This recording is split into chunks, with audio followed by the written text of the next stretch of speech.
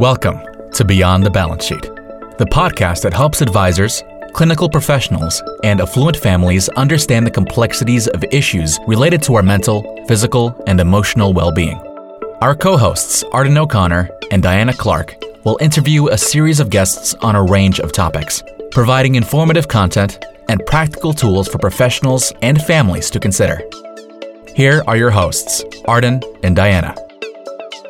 Welcome to an episode of Beyond the Balance Sheet podcast. Today's guest is Daniel Tremarchi, and he is part of the KPMG Private Enterprise Family Business Practice, which specializes in family governance and succession planning.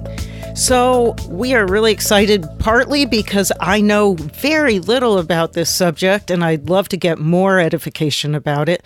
And I think it's really important to the families and the professionals this podcast is aimed to educate and support.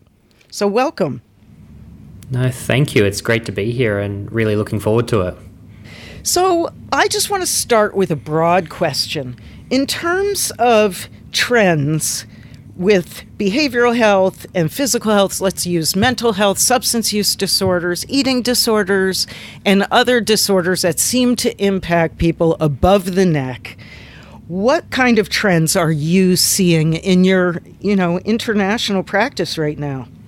I think for me, it's definitely on the increase, but I don't think that's increasing in the sense of the underlying issue. I think what we're seeing is an increase on two fronts. So with the families that I spend my time with, a lot of this is around the level of awareness and the level of education around these topics. That has definitely been on the increase, and that's leading to higher levels of diagnosis and therefore higher levels of support. So I think that awareness and education piece is there. And I think the second point is probably that removal of the stigma or the desire to potentially ignore it. So that higher level of recognition is something that I think is leading to what you would say is an increasing trend, but I think not in a bad way. I think it's actually in a positive way, that it's being addressed and discussed and learnt about. And I think podcasts like this are a great way of doing that. So I appreciate the work that you guys are doing in really bringing this together. Thank you, Daniel. It's nice of you to say that, and it's great to hear that from your perspective, the stigma is decreasing or slightly changing from past decades, because we see it the same way. I always say, as much as it's depressing to pick up a newspaper in any major country, in any major city, and see rates of opioid use or rates of depression and anxiety, particularly during COVID. I think the good news is that it's not just the Journal of Psychology that sits on a professor's desk that is discussing this. We now are seeing it in mainstream news outlets, and I think the awareness of the general population and hopefully the awareness of the affluent population has increased, and that ability to talk about it openly will mean that more people access care. I think if we, one question I had for you is, if we think about just overall holistic mental health and wellness, how do you see those issues impacting the clients you serve? I think for me, I draw some parallels to how we look at this from a next generation perspective. We spend a lot of time working with our families around continuity planning and succession planning. And when we're working with the generations around the readiness of the next generation, there's four levels or four criteria that we often assess against. And we talk about their capability. So we talk about their technical competency, their expertise in the field or expertise in the role. We talk about their ability, which is different to capability in the sense of this is more about their ability to allocate the time if they are in the right geography. It's hard to run a family business based in Germany if you're living in the US. Or also family commitments. We see the next generation at different ages and stages within their family. So that creates potential issues on the ability. The third is that desire. Do they actually want to do this? Do they want to take on this role within the family business? And the final one is in relation to the business need. So do we actually have a need within the family? And the reason I draw those parallels, coming back to your question, is I think the impact of mental health and physical health, especially within those first three criteria, so where we're assessing the capability of an individual, the ability of the individual, and the desire of that individual to play a role, is becoming very prevalent. And so to Diana's earlier point, the increased awareness and education is helping us to have these conversations when we're looking at the next generation and being a part of that discussion. So I think the mental health aspect of it is vital for us when we're assessing that. And I use the next generation as an example there, but this is something that is across all generations as well. I think that makes total sense.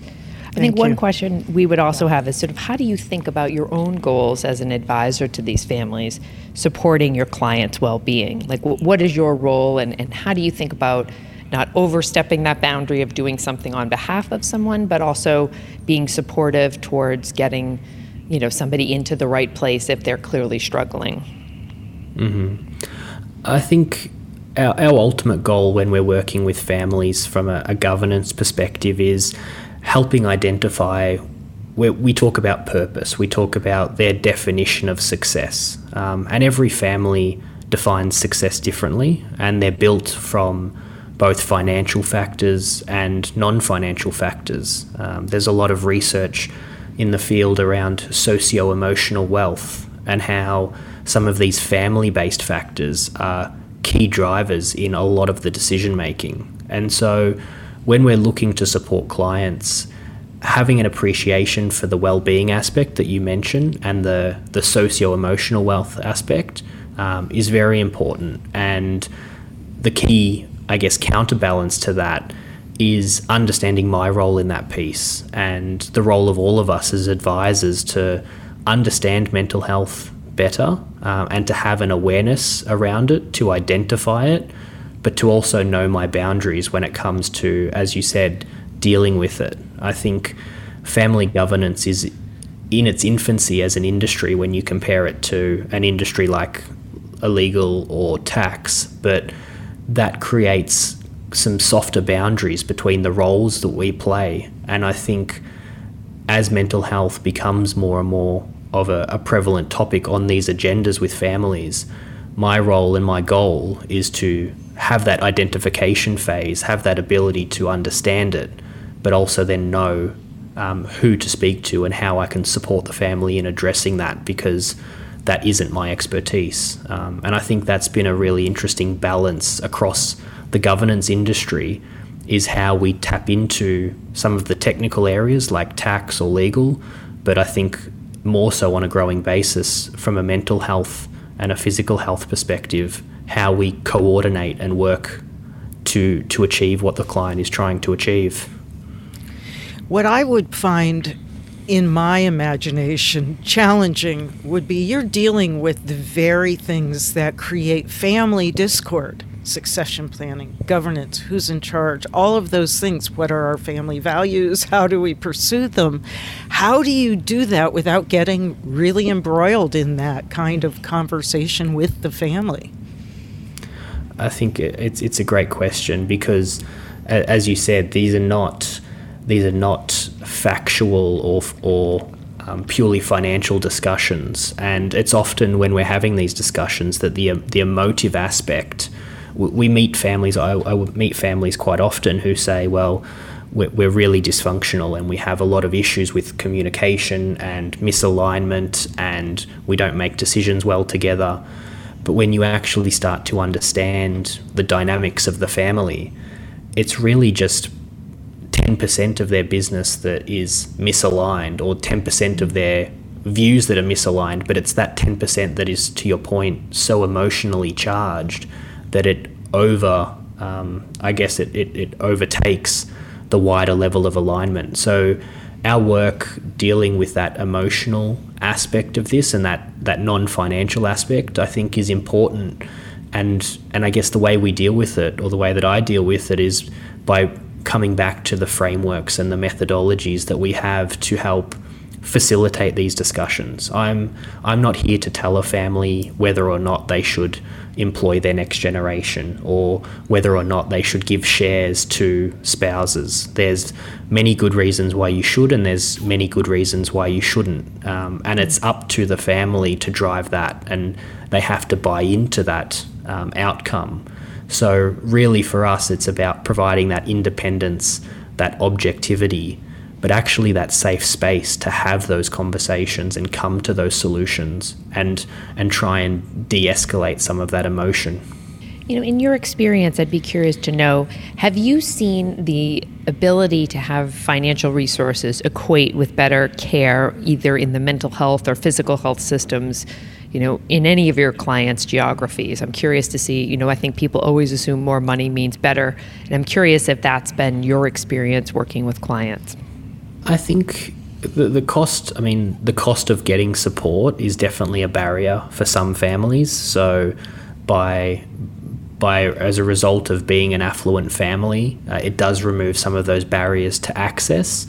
But I think in my experience, what I found is it much more comes down to the quality of the service, and there isn't always that direct correlation behind very expensive service equals very good service. And I think the premise here is actually finding the people with the right level of expertise, but also the right level of emotional intelligence and connectivity to the family and the family's style. So I've seen families go off and seek treatment at very expensive centres and try and get that support, but they've always had issues with the family collectively and the individual in question kind of actually buying into that and being a part of it, because it doesn't match with their own dynamic and their own ethos and values. So I think for me, expensive service doesn't always guarantee better service, and I think that applies across all industries. You can think about going to a fancy restaurant, and it doesn't mean that you're going to love the food. But I think how you deal with that is important. And I think the one flip side to that is that affluence can also be an amplifier for these issues. Where you have families that do have this level of wealth, it creates and amplifies and accelerates potential issues that may otherwise be there but are not enabled or are not able to be enabled. So I think there's always, as everything, there's pros and cons to both sides, but I think it does create an opportunity for families to seek out that help where they can. So I'm hearing the double-edged sword. It can leave somebody vulnerable to treatments that may or may not be better, simply the more expensive. But it also can amplify the disorder itself by the fact that that person doesn't have to necessarily be functional on a day-to-day basis. Is that what I'm gathering?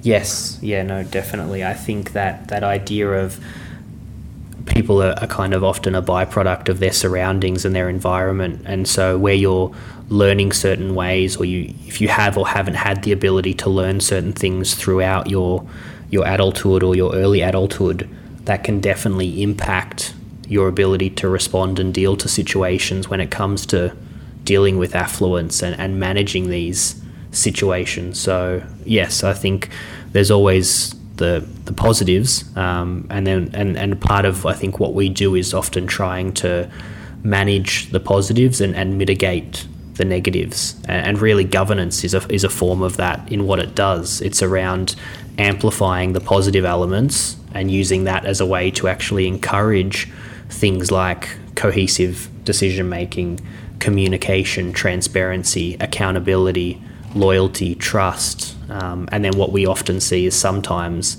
money can be a detriment to that and can actually look to break down some of those things. So definitely, I think a double-edged sword is a great way to put it. So when you're working with that affluent family, what is usually your role? So most families come to us when there's a level of change in their ecosystem. And so I often equate it to a change in complexity. And we're working with both a business system and a family system. So that discussion of a business system changing is often a liquidity event. It could be the sale of the family business. It could be the purchase of a new business or an adjacent business. It could be the kind of strong growth or strong decline in the business. Something has changed within that system which has upset the status quo. And then the same can apply it on the family system side. I had a colleague that once referred to it as hatches, matches, and dispatches, which was his way of explaining births, marriages, and deaths. That's and great. So through that idea of these different elements changing within the system, it upsets a position of equilibrium. And that's really our role. Our role is to try and maintain that level of equilibrium back to what I mentioned earlier, which was that idea of purpose. Once we're able to help a family identify their definition of success, then our role within governance is to build that road, I guess, between current state and future state. So if we know that there's a desired level of success which is equated to financial return, but also non-financial return in the shape of community involvement, in the shape of providing jobs for the next generation, maintaining the family legacy, giving back to the community, we can then understand, well, how do we establish a governance system which provides that? And governance in that sense really is a way of doing things. We talk about policies, procedures, and structures, but ultimately it comes down to communication, decision-making, boundaries, roles and responsibilities, and finding a way to document that. And often what it is taking something that was quite implicit for some generations and turning it explicit. And that's a required action when the family grows in size. I think to a first generation founder, if you are the sole shareholder, the chairman of the board, the CEO, and the matriarch of the family, then when it comes to communication or decision making, I had one client who used to say, well, I have my board meetings in the shower. And that was to say, well, I am all of those four people. So if I need to make a decision, I check it with myself and I do it. And that is governance. And that is in many cases a form of natural governance which is created quite organically. It's only when we then, if we go back to that complexity change or that trigger, they're then looking to pass this on to their 3 kids, one of which works in the business, 2 of which don't, one of which may have a mental health issue.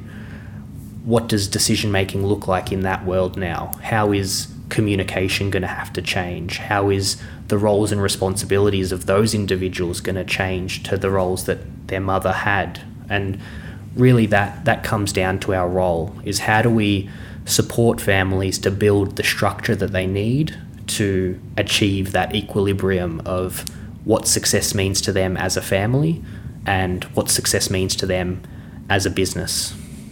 So I'm curious, I'm sure there are so many lessons you've learned over your career because there are just so many dynamics and the types of families you're serving. But I'm curious if you've had a story or some type of professional lesson that you've experienced related to clients that are dealing with mental, physical, emotional health. I think one of the earliest lessons I learnt in this was around personal biases, and we talk about the consultant's bias in this, and that was important for me in the sense of when you're working with these families and they're making these decisions. As I said, these decisions are made by the family for the family. We are often the mouthpiece to provide that, and we can facilitate that, but the solutions are theirs. And it's important to not bring in any of my own personal bias when it comes to the decisions that are being made. I think of an example with a family I worked with previously where they did have one of the next generation who had a mental health issue, and their treatment of that may not be of how I would have treated it within my own family, but that doesn't mean that it's right nor wrong. And they sought professional help and they did all the right things and they made their judgment calls based on the expert advice that they were given. And that was a way of dealing with it which was completely appropriate and apt.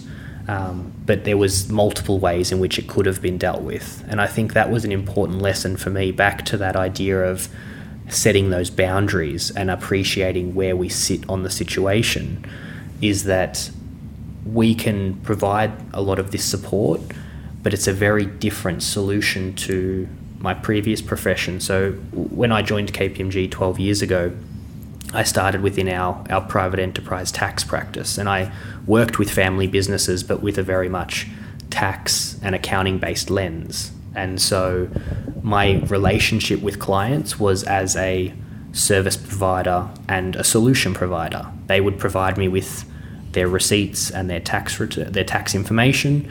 I would go away, I would produce an output, and I would give that to them. And they would say, thank you very much, and be on their way. And so it was a very, not a transactional relationship in any way, but it was very much about me providing a solution rather than them providing the answer. I wasn't asking my client to complete their tax return for them. I was doing that and providing that service. And so this evolution of now, for the past 6-7 years, focusing on family governance, I've moved away from being a solution provider to being someone who's providing that framework and that environment to facilitate these outcomes. And I think with that comes that point around personal bias, is that I'm no longer the owner of the solution. And I think that's really important for a lot of advisors to understand, is that we are not there to judge. We are there to provide that independence, that objectivity. We're there to kind of de-escalate the emotion where possible, but we're not providing a solution, and therefore that ability to judge the solution outside of doing so in our expert capacity is not to be done. So I think that was something that it was definitely, especially going from a profession where you were paid to provide a solution. I think that was an evolution for me. I can understand that. I think we do come to what we consider to be a issue or conflict or anything with how we think it ought to go, and it makes sense to me that we don't get to impose that on a family in their governance and succession planning. Mm-hmm. I love to hear how people have developed through the years. What kind of advice had you been given about mental health issues and about family systems that helped you develop this very clear expertise in seeing things in a very whole person and whole system way?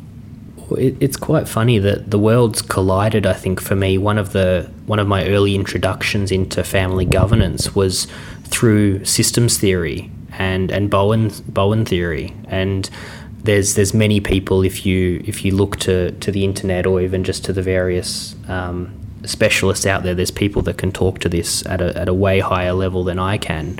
But it was a really interesting idea around how we work with families at that holistic level. I was actually listening to one of your earlier podcasts just the other day, and Katie was talking about planning with the next generation instead of planning for the next generation, and how you actually build that at a systems level. And it was quite interesting that had actually come from the systems theory concept, where that was someone who was looking at a mental health issue in terms of schizophrenia. And what he had found was that taking the individual out of the system and treating them and then returning them back into the system was not returning the results, because they would always regress and revert back into the kind of their position within the system, which was often to play that role. And so it was really interesting to learn and understand around his solution to that was to bring the entire family system to the treatment for that issue and deal with it, and then let the system return, but as a collective. And then they saw much higher returns of the ability to adopt and deal with the treatment and to move forward. And I think that was something for me in terms of my approach to family governance and approach to mental health, is that it has to be done at a system level. It has to be done at the holistic level, both in terms of the advisors who are there to provide their various levels of support and their various technical competencies, but also the fact that we are dealing with a living human system that is subject to change and that has multiple people in it with multiple perspectives and points of views. I mean, I think back to the 3-circle model as well, and that parallel between how we look at the perspectives and the values that drive the behaviours. For me, that was so critical in bringing that together. So I think that's something that has stuck with me and has been very useful when I look to approach these solutions and to work with families, is to do it very much on an inclusive basis and to do it also very much on a system level basis, because that is what, in my experience, has shown the greatest level of return and the greatest level of progress collectively when we're dealing with these issues. That is so similar to the way I like to approach any issue, is from that systems perspective, because we as a company have witnessed that person who goes off to a treatment program for, let's just say, substance use, and the family hasn't done their bit during that stint. That person's coming back to all of the patterns and sinew and tendon of being part of that family hand. And if that doesn't shift, the odds of relapse are astronomically high. Mm-hmm. I think that I look at that, another family that I worked with previously, and we talked about the idea of the individual in question here. Actually, their dysfunction was an enabler for the system to function. And that was the kind of the issue at point, was actually them being dysfunctional was allowing the rest of the system to function. And so that meant that there was very little kind of desire to change. But fundamentally, everyone understood that that was not the solution. And so when you were to look at it at an individual level versus a system level, the concept of what was the issue and what was the problem was completely reversed. And so it was only when you could take that step back and appreciate both the individual benefit and the group benefit of how this was being structured that we were able to move forward. And it's something that we often work with. Another, I suppose, bit of advice that I was given and that I use with a lot of families was around how we define success within the outcome. And we say, we do it on 4 levels. We say, is this right for me as an individual? Is this right for the family collectively? Is this right for the business? And then the final check is, does this actually make sense in the real world? And so if we can look at a problem, or we can look at something at those 4 levels, and we can have that comfort that this is right for the individuals individually, this is right for the individuals collectively, this is right for the business, and this is something that is practical and applicable to the external environment in which we work, we then believe that that solution is much more viable. And it's only if you can pass those different stage gates, and more importantly, be comfortable with the trade-offs that you're making at those stage gates, that something will sustain. Because it's impossible to answer those 4 questions as kind of unequivocal yeses. There will be trade-offs being made, either by the collective, by the individual, by the business. I mean, a perfect example is the employment of a family member. The business might say, well, actually, person X over there who's non-family is much more qualified, but I'm willing to make the trade-off because family harmony is important here and providing job opportunities for family is important here. So as the business, I will accept a potentially lower return of this family member versus this external candidate.